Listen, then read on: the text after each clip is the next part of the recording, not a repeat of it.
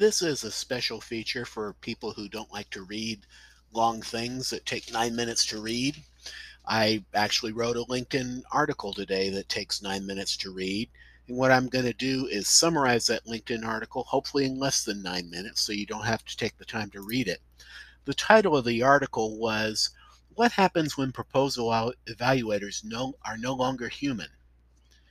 And I start off by talking about all the different applications for artificial intelligence, machine learning, and automation, including in proposals.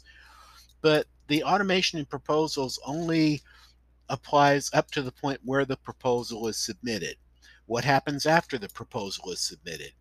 As some of you in RFP and proposal work know, after proposals are submitted, a group of evaluators evaluates all the proposal submissions and figures out if it meets the agency's requirements. So I asked this question, what about if we've automated pre-proposal submission, what about automating post-proposal submission? So rather than having human evaluators, you have AI and machine learning do it. The article that I wrote about it looks at three questions. First off, how proposal evaluators evaluate today. Second, how proposal evaluators could evaluate in the future. And third, how automated evaluation will affect proposal responses. So that for that first thing, how proposal evaluators evaluate today, I went ahead and covered a point that I've made before. Proposal evaluators don't read proposals. They don't have time to read proposals. They literally just scan proposals and as quickly as possible try to figure out whether the proposal is compliant and responsive.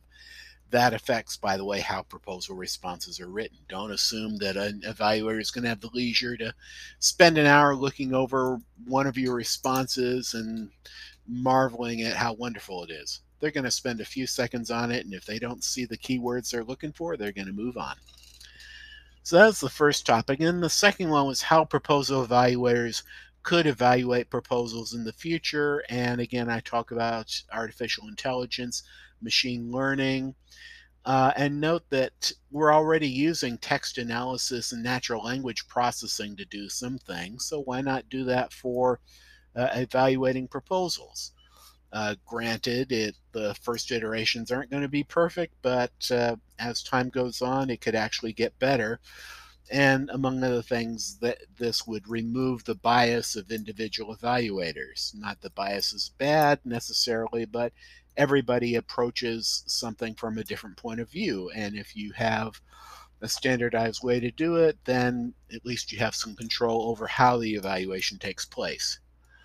And then the third part of my post was how automated evaluation will affect proposal responses.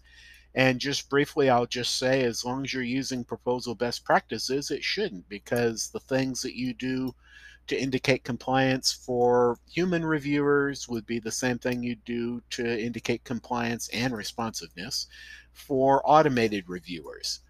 So that's the brief summary of the article, and I got it in less than 4 minutes. So now you don't have to read it, but if you do want to read it, I'll include a link in the episode.